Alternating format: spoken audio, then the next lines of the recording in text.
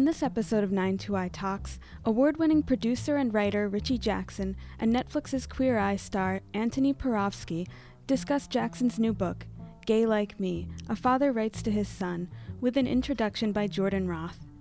Jackson reflects on his life as a gay man and compares it to the world his 18-year-old gay son is growing up in now. Being gay is a gift, Jackson says, but with its gains in jeopardy, the gay community must not be complacent. The conversation was recorded on January 29, 2020, in front of a live audience at New York's 92nd Street Y. I'm really excited to introduce tonight's speakers, who I am especially fond of. First, our moderator, the New York Times best-selling author and Emmy Award-winning star of the Netflix hit series Queer Eye. As the show's food and wine expert, he brings a lifelong passion for food that has influenced his culinary philosophy. Food should tell a story, and the heart and the stomach are interconnected. A self-taught cook with a degree in psychology, he has built his career on the view that food has the power to connect and inspire. He has brought this philosophy to the Village Den, the Manhattan eatery where he is part owner. How many people have been to the Village Den? Okay, very good. Making familiar food done healthy. His cookbook, Antoni in the Kitchen, was #2 on the New York Times bestseller list. Yes. And of course, Queer Eye won Emmy Awards for Outstanding Structured Reality Program and Outstanding Casting for a Reality Program 2 consecutive years running. Thank you very much. He and his fellow Fab Five were listed among Entertainment Weekly's Entertainers of the Year in 2018. He was a finalist for People's Choice Reality TV Star of 2019 and winner of Eater's 2018 hashtag Brand of the Year. And yes, he is People Magazine's 2019 Reader's Choice for Sexiest Reality Star. And you will soon see why. Now, speaking of sexy, our featured guest is my husband.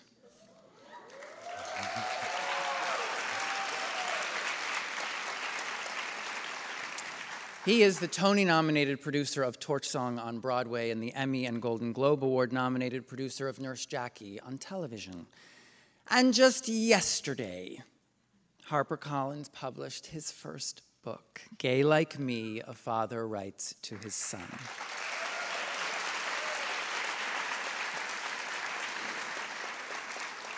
Chosen by Town and Country as one of the most anticipated books of the year, and named an LGBTQ book that'll change the literary landscape by O, the Oprah magazine. And today's Oprah's birthday, so that makes it totally true. Every reason that I love this man is on every page of this book. My husband and I have always said that raising children together is the most romantic thing you can do. To hold your beloved's hand while guiding your child with the other. To watch one another generate deeper and deeper devotion to the family you are building together. To multiply love. Whenever either of our sons do something amazing, which is literally all the time, we joke to each other, that's some good gay parenting. Well, my husband has taken good gay parenting to the highest heights by not only living it, but by putting it down on paper as an offering. A gift of his heart to our son and to all of us. To say to anyone, this is who I am, is a blessing. To say it to your child is a miracle. It is an act of profound generosity, of inspiring bravery, and of breathtaking love. Please welcome my husband, Richie Jackson, and Antoni Porowski.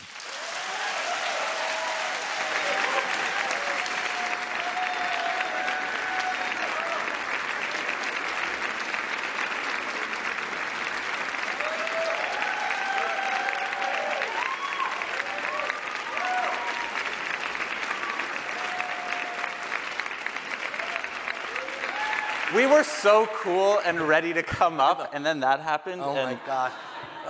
This is like my gay bar mitzvah. Wow, this is nothing like my first communion.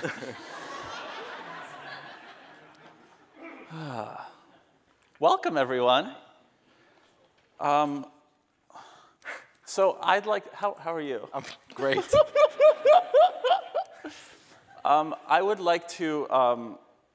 I would like to start with my book report, if that's okay. It's very short. I clocked it at about 1.5 minutes. I'm not going to take too much time, but I would like to read this because I have some notes on the book before we get into things, and I really want to hear you speak. So, Gay Like Me is as much tough as it is love. The book is an intimate look into the type of family I wish I knew existed when I was growing up, and the intergenerational conversations that come with it. In one passage, Richie's son states, and I'm paraphrasing here, that being gay isn't a big deal, a sentiment which I sympathize with. Maybe it's because I can see my own attitudes in Richie's son and other parts of the book that made me rather uncomfortable, actually, as I was reading. So uncomfortable that when we met, I kind of wanted to back out of this. Because a lot of what you actually mention in your book really casts a spotlight on my privilege. And as my therapist would say, if it's hysterical, it's historical. Richie's message reminded me of my relationship with my dad. As the son of Holocaust survivors and a Polish immigrant, he sent me to Polish school every Saturday of my youth so that I would learn about where I came from. I knew that Poles kept their language, religion, and traditions for the 400 years they weren't on the map, occupied by other countries, before I could even read or write. True story. At home or when with family, I was only allowed to speak Polish. From my grandfathers, both Polish Catholics, I learned to finish my entire plate at dinner, especially the bread and potatoes, because that was all they were given to eat by Nazis for over 2 years that they were held captive in concentration camps. Being Polish isn't a big deal, I would say. At times in my youth, I was embarrassed of my heritage, even contemplating to change my name to sound more American, and I'm really glad I didn't. Today, I'm grateful for my father's, at times, aggressive Polishness. Thanks to him, I have an understanding of my heritage. I'm confident, well, that's not fully true. I'm confident about some things, but not about everything. And I understand the importance of being proud of who I am. When it comes to being LGBTQ+, I've realized in recent years that those same answers have been more difficult to find. This book is aggressive, in my humble Canadian opinion, but necessarily so. For marginalized populations like ours, sometimes we need to swing the pendulum to the other end before it makes its way back to the center. And with that, I think we should start. Amazing.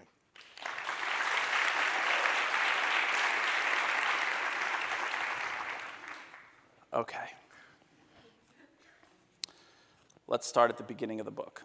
Okay. I think it's the first page. You wrote, "I've always felt lucky to be gay. I've known since the 3rd grade that I was gay, and even then, it made me feel special, unique, and chosen." I think that that's a very rare perspective to have, especially for somebody that's so young. I'm still not fully there. How did you come to think of it that way? I think partly it was because I grew up in a home where my parents never said anything negative about any group of people. I never heard those loaded words that would make me feel bad about myself. My mother is right there.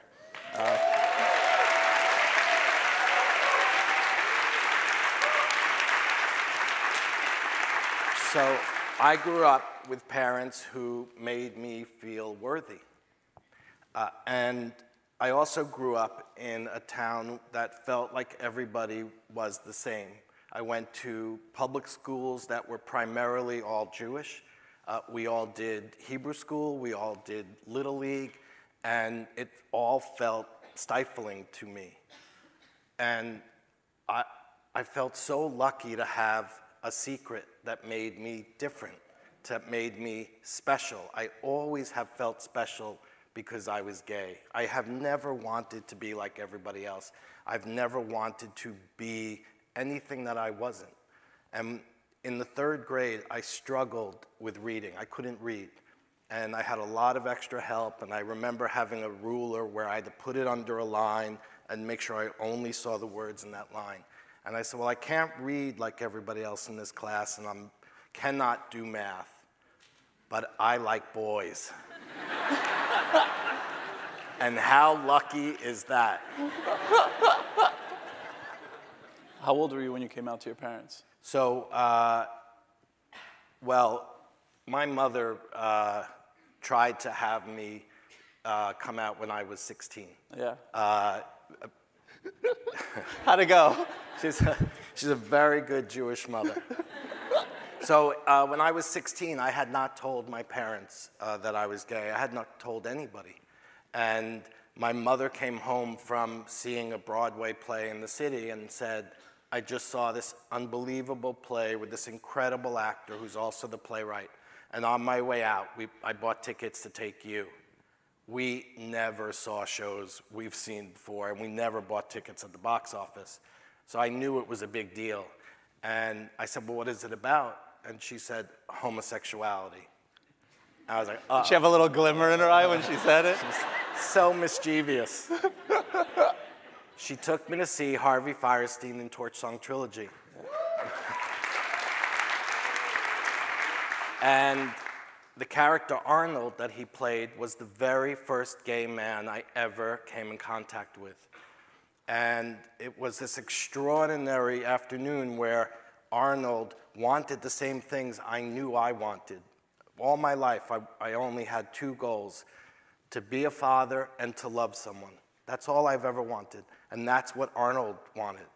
So I was mesmerized, and then at the end of the play, the mother and Arnold have a fight, and the mother says, if I had known you'd be gay, I wouldn't have had you. And my mother takes me to dinner after the show and said, you know, if you ever came home and said you were gay, I would never react like the mother in that play. Nobody was talking to my Long Island mother in 1982 about gay people. She had no gay friends, no gay coworkers. It was her own humanity that had her take me to theater and use a play as a crystal ball to show me my future. It was a lifeline. I didn't come out to her then, but I knew I was safe with her. And then about 2 years later, at Passover, she said, when are you going to tell me you're gay?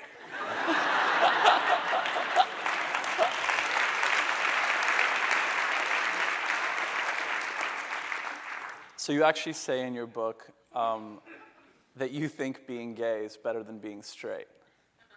I'm not alone, right? It is better. I mean, LGBTQ people are 4.5% of the population. That's it.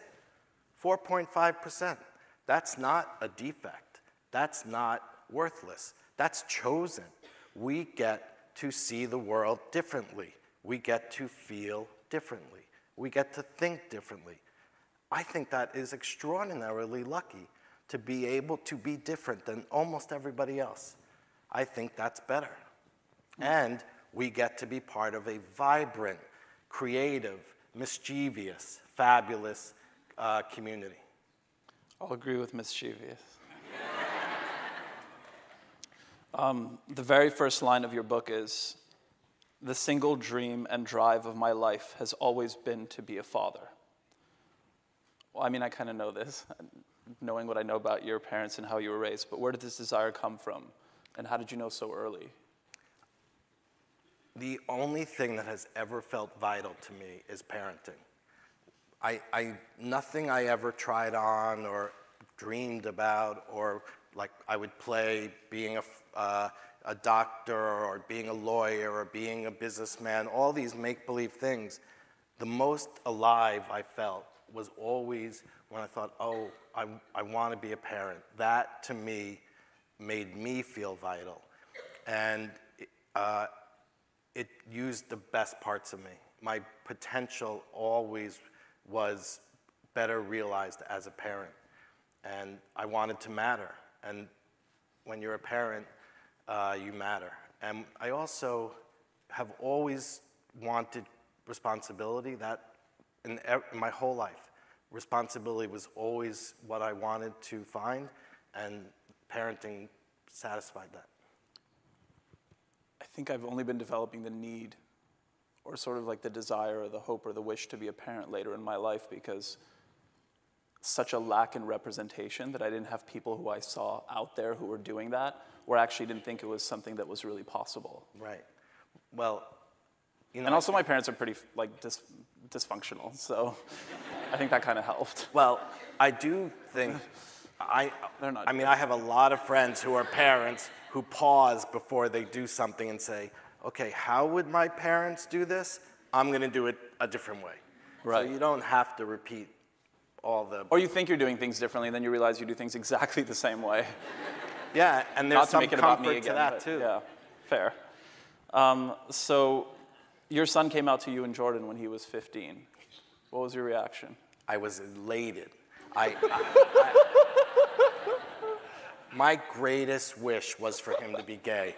I wanted him to be gay. When we were expecting, I kept saying, oh, I want a gay child. I hope he's gay. And then he said, Daddy, being gay is not a big deal. My generation doesn't think it's a big deal. And I thought, oh no, being gay is a really big deal. And it's the most important thing about me. It's the best thing about me. And I didn't want him to be one of these people who grew up and said, gay doesn't define me, I just happen to be gay. If he made it matter of fact, if he diminished it, he would demean this gift that it is and not take full advantage of it. So I started to think about what I had to share with him, about what it means to be a gay man. And then Donald Trump was elected. Just as he was leaving our home for the first time. He's going out into the world as a gay adult. And now I had to warn him what it takes to be a gay man in America. And that's how the idea for the book came. Has his point of view shifted at all? No. But I will say that's more about who he is than the actual issue at hand. Gotcha. Understood. Would you have been disappointed if he weren't gay? He says I would have been disappointed. But, you know, the real disappointment would be if I wanted him to be nothing like me. How can you parent with any self-esteem if every day you're praying, please don't be like me, please don't be like me? I couldn't parent like that. You write that it requires double vision to be gay. What do you mean by that? So I think all of us who are gay know this idea that you have double vision, and you have it all day long. In one view, you have to keep clear-eyed about how America sees you, how America treats you, how they are marginalizing you, how in danger you can be. But in the other view, you have to keep your beautiful gayness, your clarity about your potential, your imagination, your gayness has to not be spoiled by the vision of America. You have to keep them separate and hold them at the same time. And you cannot let how America treats you spoil the way you feel about yourself as a gay person. There's a chapter titled, Otherness is a Leg Up to Extraordinary, and you write, the way to deal with your otherness is not to soften the edges, not to find the ways to fit in or to pass. It is to double down, to exploit, and to expose all those parts of you that are other. God, I wish I heard that when I was a kid. What is the power of otherness, and how do you find that? And are you still other? I'm definitely other. At 54 years old, I am other, and I have a 20/20 double vision. But I think otherness is our superpower. That is what makes us so special. And everybody has something they love about themselves, something in them that they know they like best. And you have to hit the gas on it. You have to have faith in it. Otherness is your special way of seeing the world, your special way of making sense of things. It's where your creativity is. It's where your hunger is. It's how you love. And otherness sets you apart. And it's that being set apart, not being like everybody else, not being the same, is such potential. You can get so much out of that if you don't scrub it off, if you don't soften the edges, if you don't do all the things to fit in, to go along, to get along. Yeah, it's like knowing that it's an asset, not a liability. It's a superpower. Yeah. Oh, I like that. Big Marvel fan. Anyway, so you say that you are other. You think being gay is a gift. Yet there are people out there, let's say a friend of mine who is not me, who would look at your life, married with 2 children, and say that you have a heteronormative life. What do you say to those people? I think you could think my life is heteronormative if you think straight people own parenting and marriage. I don't believe that. You know, if they want to own something, they can own the NFL. They can have marriage and parenting.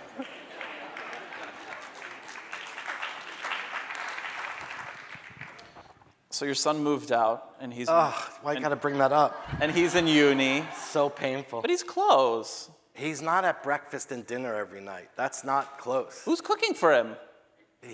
Seamless is... and I only know because it's on my credit card. So I get all the alerts when his deliveries are being made. That's amazing. It's a lot of pokey. Not a bad choice. Just don't have too much tuna because they're really big and there's anyway. Mercury, yeah. Do you think it'll be easier for him than it was for you? To be gay? Just being gay, but just like being in college and his experience and what that sort of... It's totally going to be harder than it was when I moved to New York in 1983 when I was 17. And so now he's going to NYU and that's where I moved. And I think it will definitely be harder for him as a gay man than it was for me. When I came out, we were, as Harvey Fierstein described, the great chic, mysterious underground. We were invisible, fighting for some table scraps of visibility, and there were no laws protecting us. There were no out public officials. There were no out TV stars. There was no visibility. Everything we wanted was a pipe dream and a nightmare to our adversaries. Now, we got a lot of what we didn't imagine could happen, and our adversaries have seen us achieve it. They're dismantling it, they're taking it away, and they will do everything they can not to let us have it back. So I believe my son's generation of LGBTQ people are going to have it much harder than we did. Does your son think he has it harder? I think he's aware from all the conversations we have at the dinner table about the climate that we're all living under. The Trump administration has declared war on the LGBTQ community. He went to Washington with Mike Pence, Betsy DeVos, and Jeff Sessions, all more of an imminent threat to our son than ISIS and North Korea. So, yeah, things could be much worse.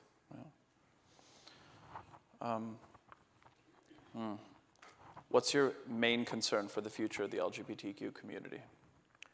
Well, one concern is how complacent we are.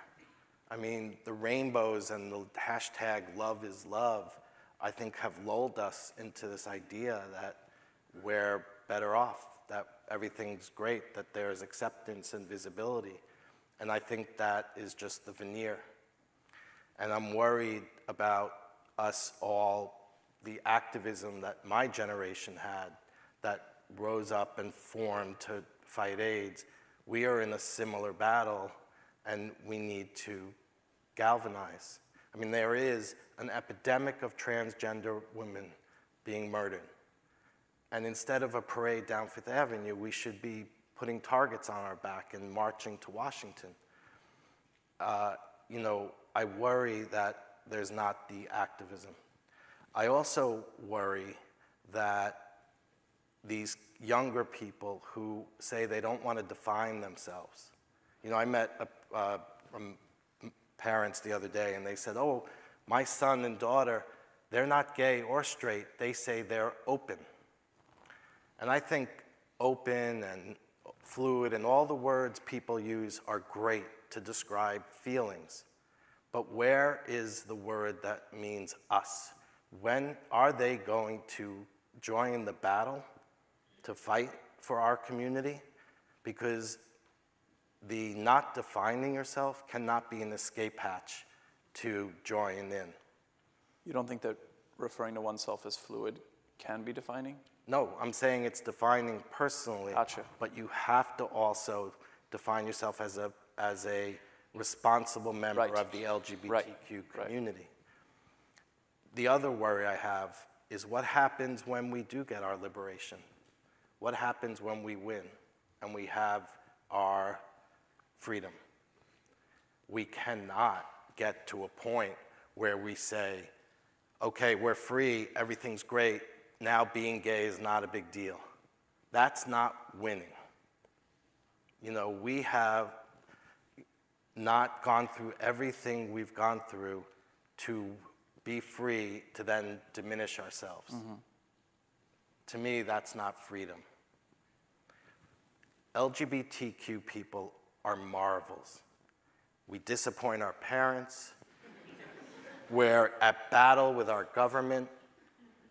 We're stigmatized by religions. We're bullied in our childhoods. We're erased in our classrooms. We have survived a plague, and still we rise, we come out, and we say, this is me. That is the spirit of an extraordinary species of people. We need to celebrate that and not diminish it. And we battle ourselves unnecessarily sometimes, too.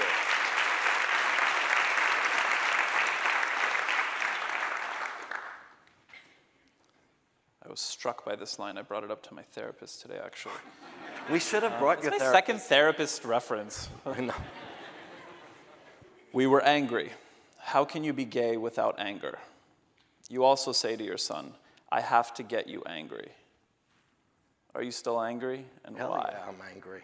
Yes, I'm angry. Some of it's residual and left over, and some of it's new. Look, we have a lot to be angry about. There are 41 anti-LGBTQ hate groups in America. There are over 100 anti-LGBT bills in state legislatures, 34 states in all.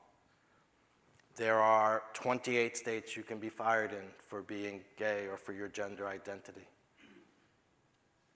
We're not educating our LGBTQ youth. They're not taught about their history. Mm-hmm. Less than 7% of our kids are getting inclusive sex ed. They're erased in the classroom. We're not teaching them how to take care of themselves or their partners. That makes me angry.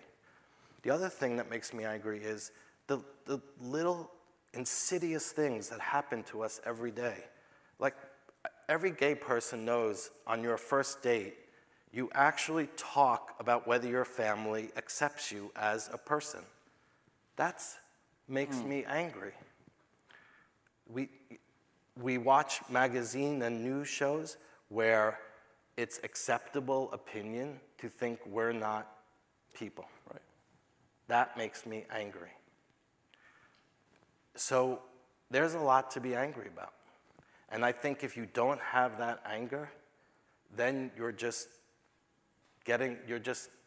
thinking everything's okay. You're just living with these little indignities every day. I don't want to live with the indignities. There's a famous civil rights line from the 60s. I'm sick and tired of being sick and tired. I should talk to your therapist about my anger. She's fantastic. Because I don't manifest anger. Yeah. Maybe your therapist can call in. Do they do call in here? You don't want, Carol's busy. There's her name. Might as well give my address. I recommend... I read that you describe your book as a love letter to being gay, a love letter to parenting, and a love letter to being in love. It is clear how central you have made love to your life. And in fact, you write, I have had only 2 goals in my life, to be a father and to love someone. You really write so movingly about Jordan and your relationship. Gay Like Me isn't a relationship book, but in some ways it is. Can you identify why you and Jordan work so well? And how the fuck do you do it? Did you see him? I mean, it's not that hard. Where is he?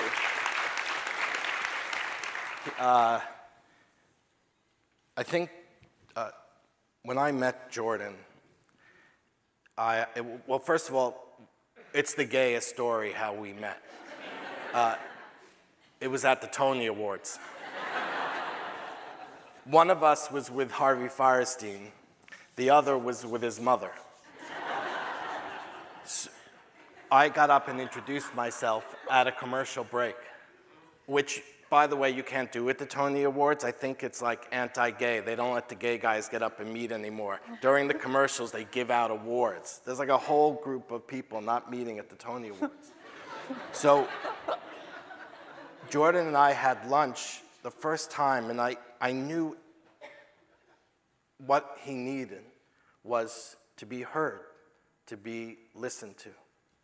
And I think what Jordan and I do for each other is we don't love each other in a general way. It's not like I'm relationship Richie and he's being Jordan relationship Jordan. We love each other the way each of us needs to be loved. It's very specific. And when you do that for someone, you heal them.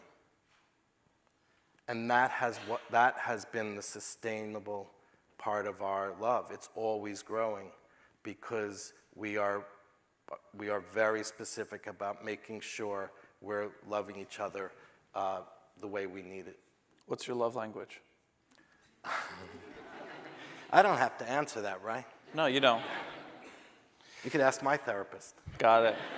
Who, by the way, is a gay man. I'm just saying you should, I'm more comfortable with women. I don't know that you should be comfortable with your therapist. I think that's the whole thing.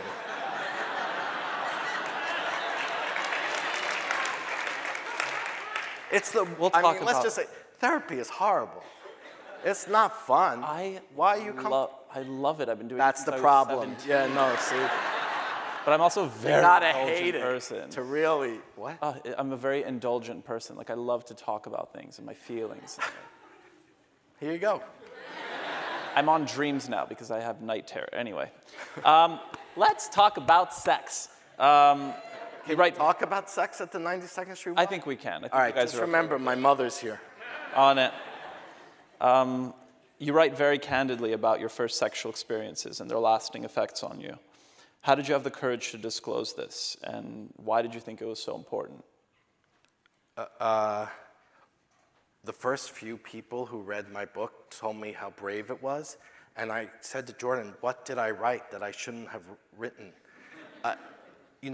When you write a letter to your child, and I have to say, I recommend every parent write their child a letter before they head off. You don't have to have other people read it, but you should write it to your... that narrow lane of being a letter to our son made it so I had to be honest. I could not edit. I could not soften or smooth things out, because otherwise it would have been dishonest and it would have been worthless. My thing with our children is I don't want to seem fully formed. I don't ever want to seem like I have all the answers. I've always made it seem like I really struggle with things. There are things I'm not good at and things I need help with. And I talk about in the book the first 3 times that I had sex with men. The first time was I was 16, and the guy was in college, and we were dating. He would take me to the city for these incredible, I thought this was amazing. I saw movies and Broadway plays, and I was like, this is dating. And then we would go back to his bedroom in Merrick, Long Island. So that part's not so romantic. And literally we fooled around, and before I, sat up, he broke up with me. And he said, we shouldn't be doing this. The second guy I had sex with in college told me he was straight and then leaned in and kissed me. And we had this feverish relationship. And then finally he said, I'm straight. I couldn't at 17 understand that his terror at his feelings didn't have anything to do with me. Mm-hmm. And then the third guy, you see how this is going, not so well. The third guy I had sex with was a boyfriend, and just after intercourse, he punched me. And he said, how could you do that? He was so angry for having enjoyed sex with a man. Mm-hmm. So I have forever been altered by these experiences. I didn't understand that sex is a tightrope. You have to allow yourself to be vulnerable enough to be intimate with someone, but also protect yourself to not take on their baggage. And what I say in the book and what I've said to our son is you're going to go to college and hopefully have sex with young men, and you will not know in their journey where they are. Mm-hmm. They might be in the closet. They may be self-loathing. They might have been bullied or abused. And so you have to take care with them because they're just young people yearning to feel whole. And I said, please be gentle with the young men you meet, because I did not understand that, and I was deeply bruised by it. Being gay is fucking complex. It's awesome, but it's really complex. No, it's harrowing. It can be harrowing. And I think what's important about that is, I think when I was growing up, I had this moment when I realized that my parents weren't these gods, that they weren't perfect, and I found out that they were flawed humans. And that was like it really sucked, because it's sort of like I had to sort of like shift my perspective in how I treated them. So I think that that's incredibly helpful to... Right. If you knew your parents had flaws, you might be more comfortable with your own flaws. Absolutely. Absolutely. So this was all happening in around the early 80s in 1983, a year before I was born.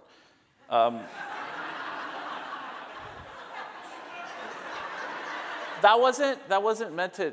We're not that... It wasn't meant to be, but... It just happened. I had wanted Henry Kissinger to do this interview. It would have been... Well, you got me. So this is all We're going to do a drinking game. Every time I mention Henry Kissinger... A sip of water from the mug. So this is all happening in 1983, right at the beginning of the AIDS epidemic. What was New York City like back then, and how was your sexual development affected? Yes, it was harrowing. It was horrible. Thank you. People would literally disappear. I remember going to lunch with a friend, and he was telling me about Barry's funeral, and I said, wait a minute, Barry's sick? Died? I didn't even know he was sick. Mm-hmm.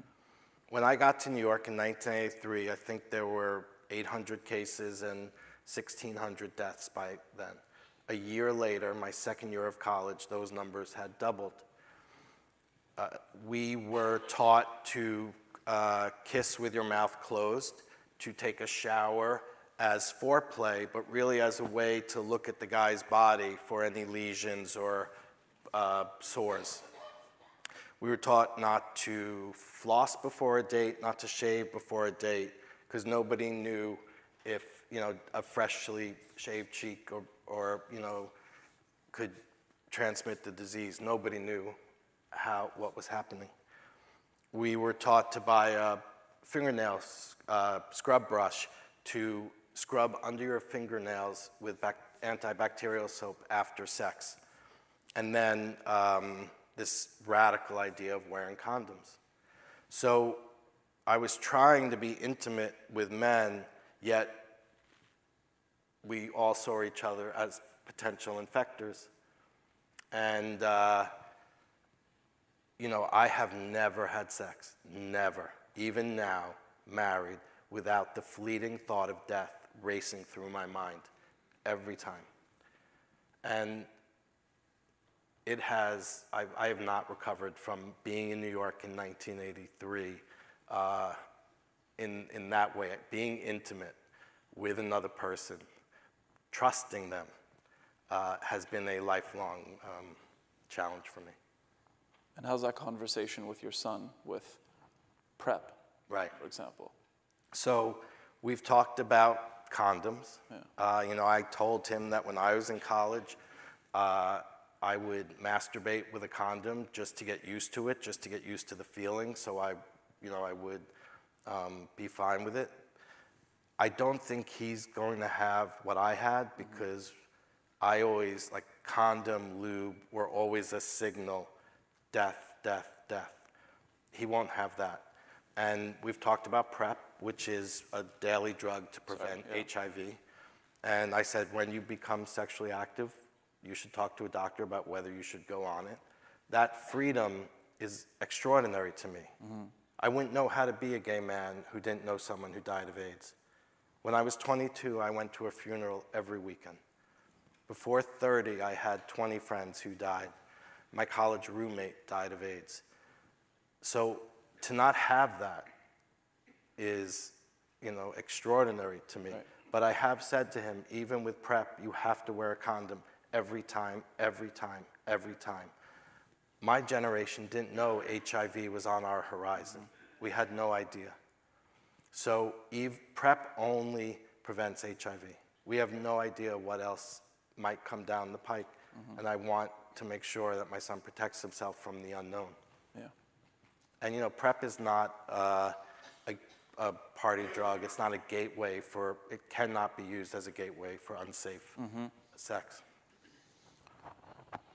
If Grindr were around when you were younger, Grindr's an app. It's also weirdly the name of a restaurant that specializes in steak in Montreal, which, anyway. I think this is the first time Grindr has been mentioned at the 92nd Street Walk. I think so too, but here we are. What a time to be alive. If Grindr were around when you were younger, would you have been on it, and what do you think of hookup apps? Oh, voraciously, yes, I would. Well, I think, I told our son about street cruising. I said, you used to walk down the street. You wouldn't have your phone, there were no phones, right. Your face wasn't in a phone, and you would pass a handsome guy, and then you would look back, and maybe he'd look back at you. And then you'd walk 2 steps, you'd look back, hopefully he'd look back again, and then you would start walking towards each other. Sounds like an Animal Planet documentary almost. There is a certain amount of animalistic, and then you'd go have sex. And I really am... Wait, without saying anything? Well, I mean, there are pleasantries, I'm sure. Well, yes, you have to talk about which apartment. And, that's fair, okay. But I'm sad he's not going to have that. It's just like on the phone. I think hookup apps are good in some ways. Like, I do think it's good not to meet people in places that are fueled by alcohol. Mm-hmm. But agreed. You cannot base your interest in somebody on profile stats, right. On how many abs they have and how tall they are. And I think, you know, some of these apps have the same, our community's same bias and prejudices that the Village Voice personal ads had when I was growing up. You know, no fats, no femmes, no Asians, straight acting, all that horrible prejudice is in these apps. So I think that's dangerous. And like the romance when you're single of like going to a place and being like, am I going to meet someone today? And even if you don't, it's just, there's something still exciting in that. Yeah, one of the problems is we have no gay places anymore. You know, there are more gay-friendly places than gay places. So, you know, when I was new to New York, you'd go to a gay bar or, you know, a gay, you know, like Fire Island or Provincetown, and it would be all gay people, and you could possibly meet somebody. It's harder now, I think, that way. Should I open up a gay bar? Oh my God, yes. Okay. Well, you know what I think we should open? I think places that don't involve drugs and alcohol would be great for gay people. Like Village Den, 225 West 12th Street, open 7 a.m. to 9 p.m. 7 days a week. I think straight readers will be surprised, but gay readers will recognize you're describing how coming out is every day. Yes. It's, I think every gay person knows you come out constantly, and you have to think about coming out. You know, Jordan and I come out at every parent meeting, every school. We have a code that we send with our kids. You know, daddy means Jordan, dada means me. You have to come out to doctors and to whether you come out at work. There are constant decisions about coming out. And that's why every gay person has a gay guard. Mm-hmm. This knowledge of when it's safe to come out, when it's not. And that was also the reason I wrote the book, is that our son has no gay guard. He doesn't know the vigilance it takes. So, you know, I want to be out all the time, and I want to talk about being gay all the time, but there are times that it's not safe. Mm-hmm. Gotta skip around because we're almost at the end. I know. I have to pick between my faves. Wait, okay. All right. I really want to get to the audience questions. What's one thing you want readers to take away from your book? Like, what's your goal? Well, my son's single.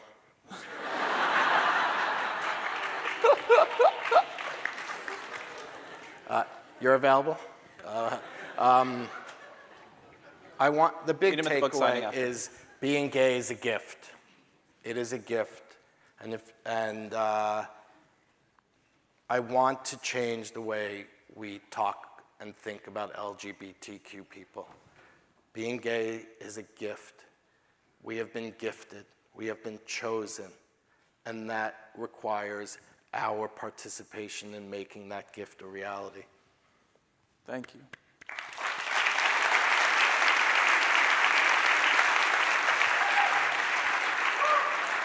Okay. Ugh, I love good handwriting. Okay. You wrote your name, so I'm going to say it. I hope that's okay. Michael Hiller had a question. I assume you know who that is. I do. One of my best friends in high school came out freshman year in college. What advice would you give to people to support their friends and family as they come to understand their sexuality? So Michael Hiller was my best friend in high school. Ah. He's also a fierce advocate for New York City and for marginalized and powerless people. So we have a real fighter in him. I think the way to be an ally is to be an advocate, not just an ally, and I really wish that all the people I said I was gay to didn't say, oh, it doesn't matter. Oh, I don't care. It's no big deal. I was like, it's the biggest deal in the world. How could you minimalize it? And it was only out of love and support that they wanted to do that. Oh, there you are. Hi. But I think when someone comes out to you, you should celebrate it. You should be excited for them and never say, oh, it's no big deal. It doesn't matter. And then I think we need advocates. We need people to make our issues central to the way they vote, to the way they question candidates, because our lives depend on it. Mm. Question, I totally wasn't paying attention when they told me 3 times yesterday. What time do we have to? I didn't listen. We have a little bit. We're good, right? You guys want to we're good, we're fine. All right, so Anonymous asks, I'm in college, and last spring I came out to myself. During the summer, I came out to my family. Unfortunately, my mom reacted negatively. We're better now. But my dad was supportive. He'd never had any real interaction with gay people that he knew of. Sorry, I added that part myself. Yet he gave me nothing but unconditional love. These past few months, I've realized how lucky I am. How do I thank my dad? Oh my God. I think you thank your dad by living fully and unapologetically. And I think parents are most proud when their children become fully themselves. And I think you're being yourself and you're doing that. I think that's thank you enough. And I would say about your mother who didn't react as you would have hoped, sometimes people's first reaction isn't their last reaction. That could change, and it happened for me with my father. So I would also give that time, and I think living your life and being yourself, I think you will see her move towards you too. And from Omar, I apologize if I butcher your name, from Omar Gonzalez Pagan. Today, the South Dakota House of Representatives passed a bill criminalizing gender-affirming care for trans youth. What would you tell trans youth who are under attack today? You are beautiful. You are worthy. I would say do not listen to this White House. We love you, and we can't wait to meet you. And I think all of us, these bad bills, these hateful, violent bills in state legislatures are all our fights. It's our responsibility. LGBTQ, or it's not just stripes on a flag so that everybody feels represented. We rise and fall together. And so that fight is our fight. The Tennessee fight about where they're going to allow adoption agencies and foster care system to discriminate against LGBTQ, but that's our fight too. I'm allowed to ask all the questions, which is great. What advice do you have for someone who didn't get the love he needed from his family, but finds it hard to find a deep connection in a gay community that feels too quick to superficially sexualize? Patrick, who's 25. I think it's very difficult to find your chosen family, but you can do it. And when you have that group of LGBTQ friends who can be your family and can support you and be with you in all those holidays, it's really extraordinary. It's hard to find, but I wouldn't look for it on the apps, and I wouldn't look for it in the bars, and I wouldn't look for it in the places that are sexualized. I would go to where your interests are and think about, there are so many gay groups connected to everything. There's gay sports teams, there's gay book clubs, there's gay, movie clubs. You can find a group of like-minded people who share your interests. I would start there and get out of the sexualized drug and alcohol places and look for friends that based on your interests. I really want to know this one. How do you and Jordan parent? What did you learn from experiences that surprised you about your parenting style? Beautiful cursive, by the way, Anonymous.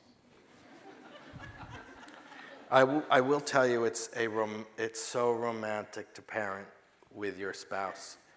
And Jordan and I sort of let our children lead us.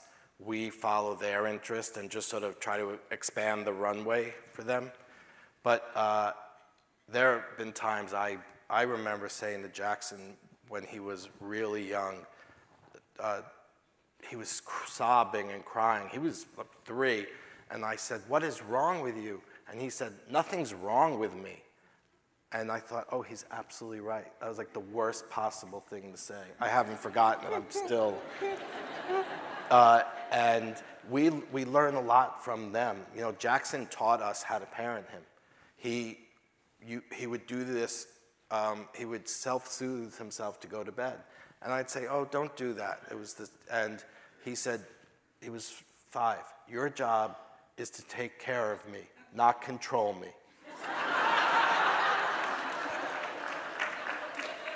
And then when we used to say, okay, go brush your teeth, he'd say, tell me what needs to be done, not what to do.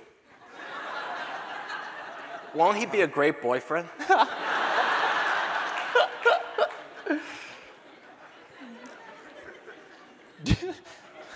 Do you ever wonder what you'll think or say differently if your younger son identifies as straight? Why you gotta bring that up? It was a question. I didn't ask it. You know, one of the things, Jordan is amazing at parenting our children's hearts and really giving them self-esteem about their feelings. I mean, if you had Jordan Roth as a parent, every feeling you had would be supported and validated. And when that happens, you will be yourself because you won't edit out how you feel because your father gave you permission to feel everything. So we will support anything our children are, and we parent them to believe in themselves, to have good self-esteem, try to raise them with empathy and resilience. Does Mayor Pete still have a chance? Are you kidding me? Let's turn the question. Does anybody else have a chance against Mayor Pete? There you go. I appreciate a Mayor Pete question. Those are all the questions. Thank you.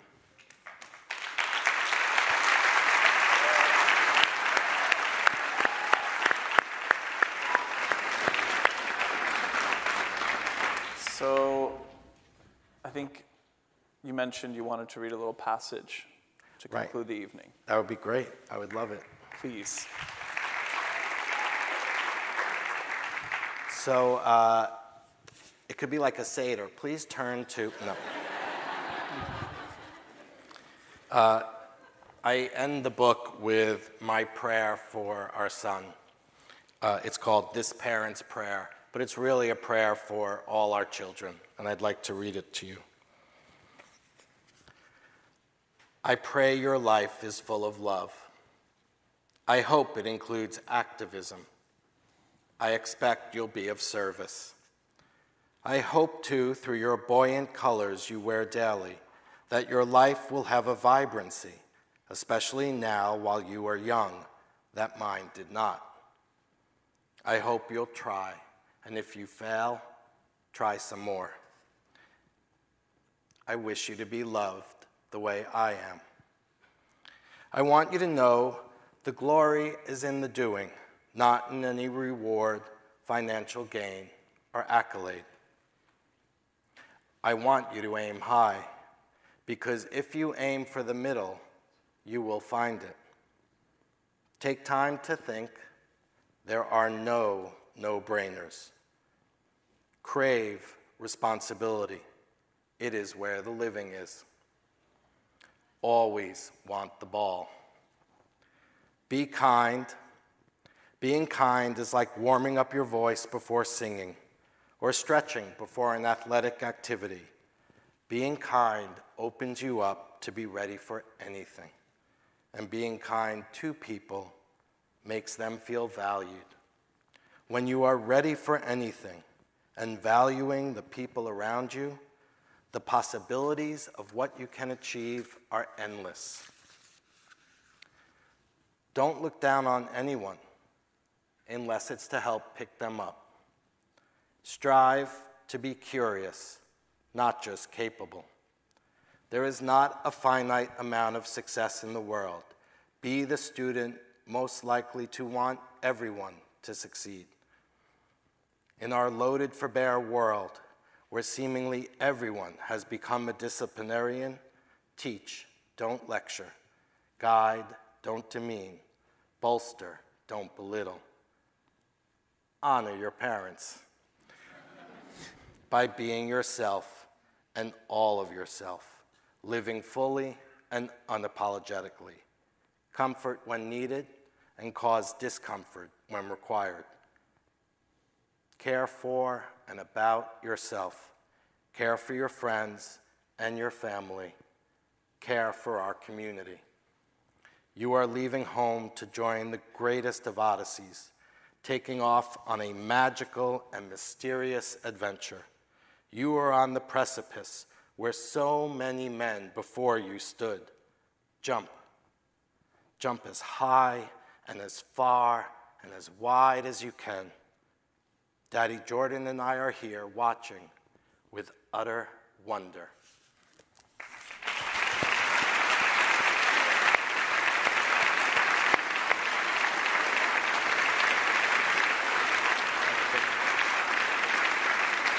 God, there's a house lights up. Oh, yes. Can we, what did we want to do? Thank you. There, that's what I wanted. It would be fun if Okay. everybody stood up with their book and we took a picture. I was telling Richie yesterday he has to document this because it all happens so quickly. You don't have a password on your phone. No, don't. I'm gonna, where's the, okay. There you go. Everybody ready? Oh, look at, you're beautiful. Oh, this works. Wait, we're going to do horizontal so we can get everybody. Amazing. Beautiful. Should we leave room so we can see? Wow. We Wow. got everybody. Yay. Was everybody smiling? Great. Excellent. Thank you. Thank you so much. Thanks for listening. 9-2-Y Talks is supported by a generous endowment established by Daphne Recanati Kaplan and Thomas S. Kaplan. You can subscribe to our podcast on iTunes and find more great conversations at 92y.org/archives.